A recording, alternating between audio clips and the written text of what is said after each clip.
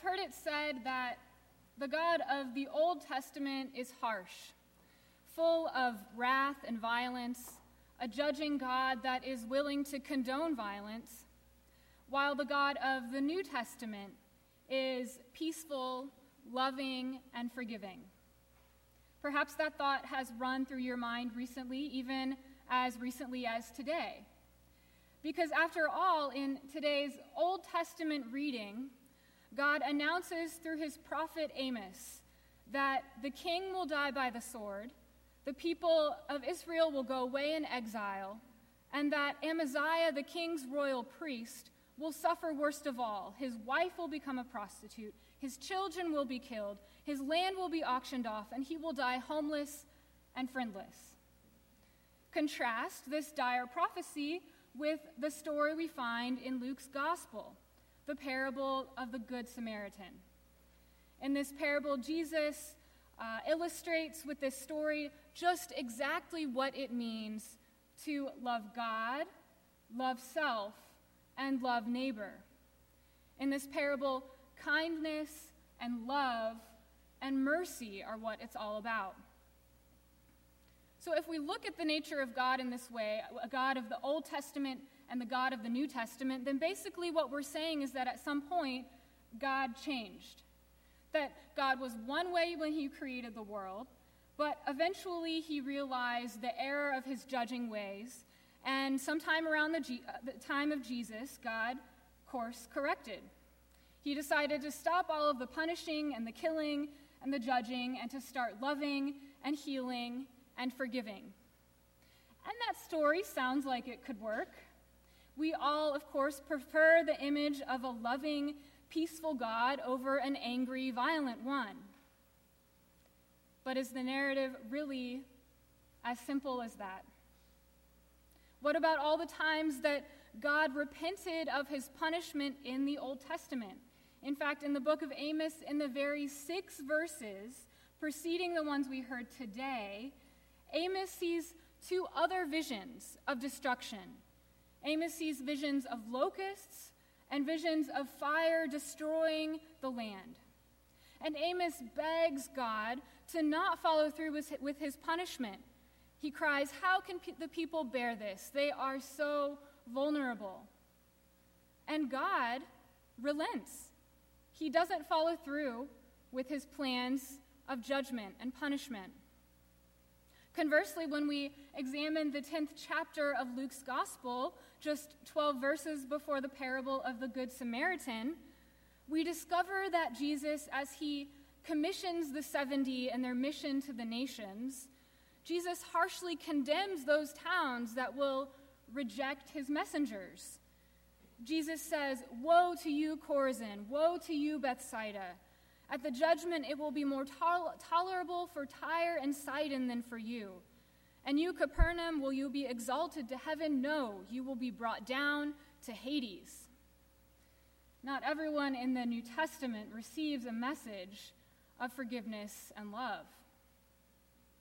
So as simple and as tempting as it is to say so, there is no God of the Old Testament and God of the New Testament. There is only God. In the story of the history of our salvation in both the Old and New Testament, we come to know one God, the same God, a God who is loving and just. Love and justice are 2 sides of the same coin. You cannot have love without justice. And you cannot have justice without love.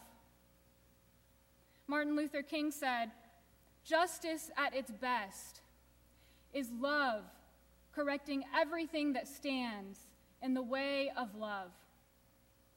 Justice corrects everything that stands in the way of love. There are times when it is clear that, as it was in the case of Amos's time, that God's people are not living up to God's standard of love of neighbor. In the 3rd vision that God grants Amos, the one that we heard today, Amos sees God holding a plumb line. A plumb line is a weight hanging from a piece of rope used to make sure that a wall is perfectly vertical. So in other words, Amos sees God examining the people of Israel to make sure that their walls of their society are well built. And God's verdict is that the walls are not built well. The wall is not sturdy, but it is cracking and it is leaning. As some people in the northern kingdom flourish and gain power and wealth under a time of relative peace, others are being left out. People like Amaziah, the royal priest, are concerned about ritual and worship, doing it all right, but they're not at all concerned about the needs of the poor, who aren't being brought along in this nation's rush to power and wealth. Does that sound familiar? How well is our society built? If God were to hold up a plumb line to examine our construction, what would he say? We know the answer all too well. After the events of this week, the insensible violence that we've seen, there are cracks running down the walls of our society. The cracks draw lines between rich and poor, between straight and gay, between white and black or brown.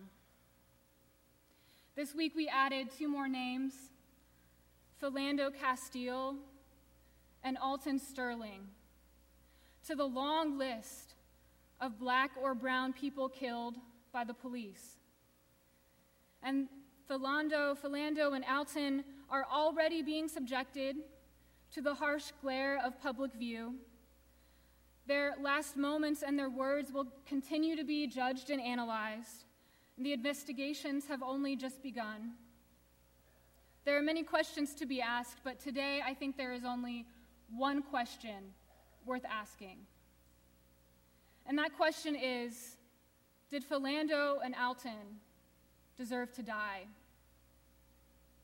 And that question can not be anything but no. They did not deserve to die.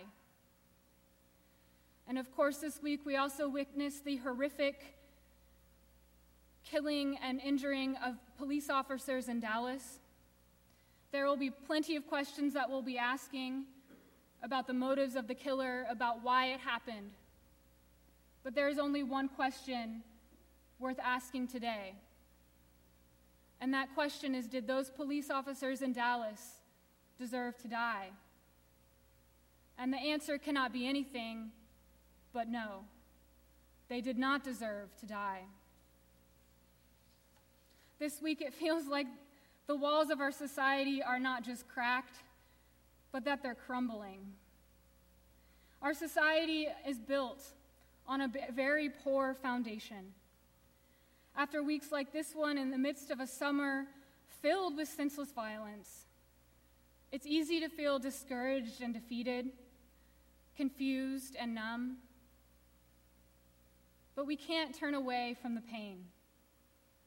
We must somehow find it within ourselves to change, because our just and loving God is grieving in love and raging at our injustices.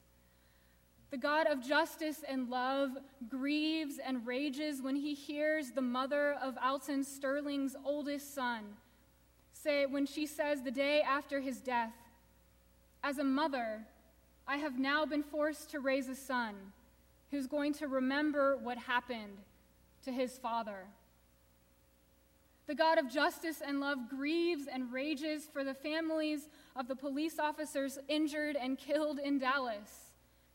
And this grieving, raging God's response is nothing other than justice. Justice that corrects everything that stands in the way of love. We don't like to hear it. I don't like to say it. But God is judging our nation right now. For all of the events of this week, for our nation's long and complex history of racism and gun violence, hatred and misunderstanding, God is judging us.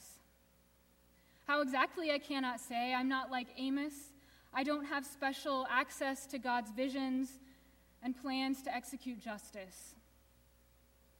But God wants to know, will we assist him in his work of justice? Will we do the hard work of rebuilding the foundations and the walls of our society? I wish I knew how exactly to go about that work. I'll tell you what I'm doing. It's awkward and it's uncomfortable for me to do it, but I'm naming and acknowledging my own privilege. I'm promising to pay attention to God's grief and rage. Because as a white person, I have the privilege of looking away, of forgetting about the fault line of racism that exists in our country. I have the ability to retreat into my privilege, a privilege that, if I'm honest, I both treasure and despise. I do not know what it is like to raise sons who must fear the police rather than seek their protection. I do not know what it is like to be treated with suspicion rather than respect simply because of the color of my skin.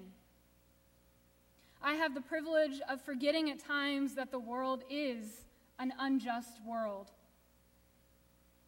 But Alton Sterling did not have that privilege.